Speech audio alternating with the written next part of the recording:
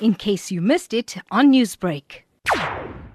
Nationally, you are giving the guidelines, and this guidelines was coming from the Medical Advisory Committee to the Minister of National Department of Health, and it was adopted as the guideline. So, because National Department of Health should be the set trender of the guidelines, but each province and each province MEC can still decide, I like it or I don't like it. There was the case of the doctors in Limpopo where they were forced quarantined, and SAMA took them to court, the Department of Limpopo, Health Department, the MEC, and we won the case because the doctors was not that sick.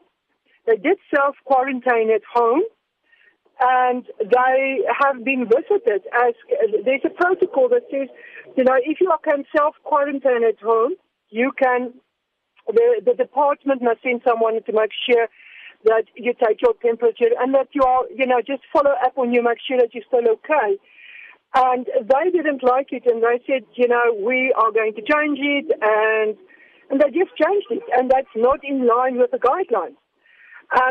But it brings, to the forefront the difficulties that if there's a national guideline, and each and every province can decide how they want to interpret and how they want to administer the guidelines. And that also, unfortunately, leads to a lot of confusion to the public out there, because nationally saying this and then the MEC of every province comes up with their own interpretation, which is wrong. It should not be like that. Newsbreak, Lotus FM, powered by SABC News.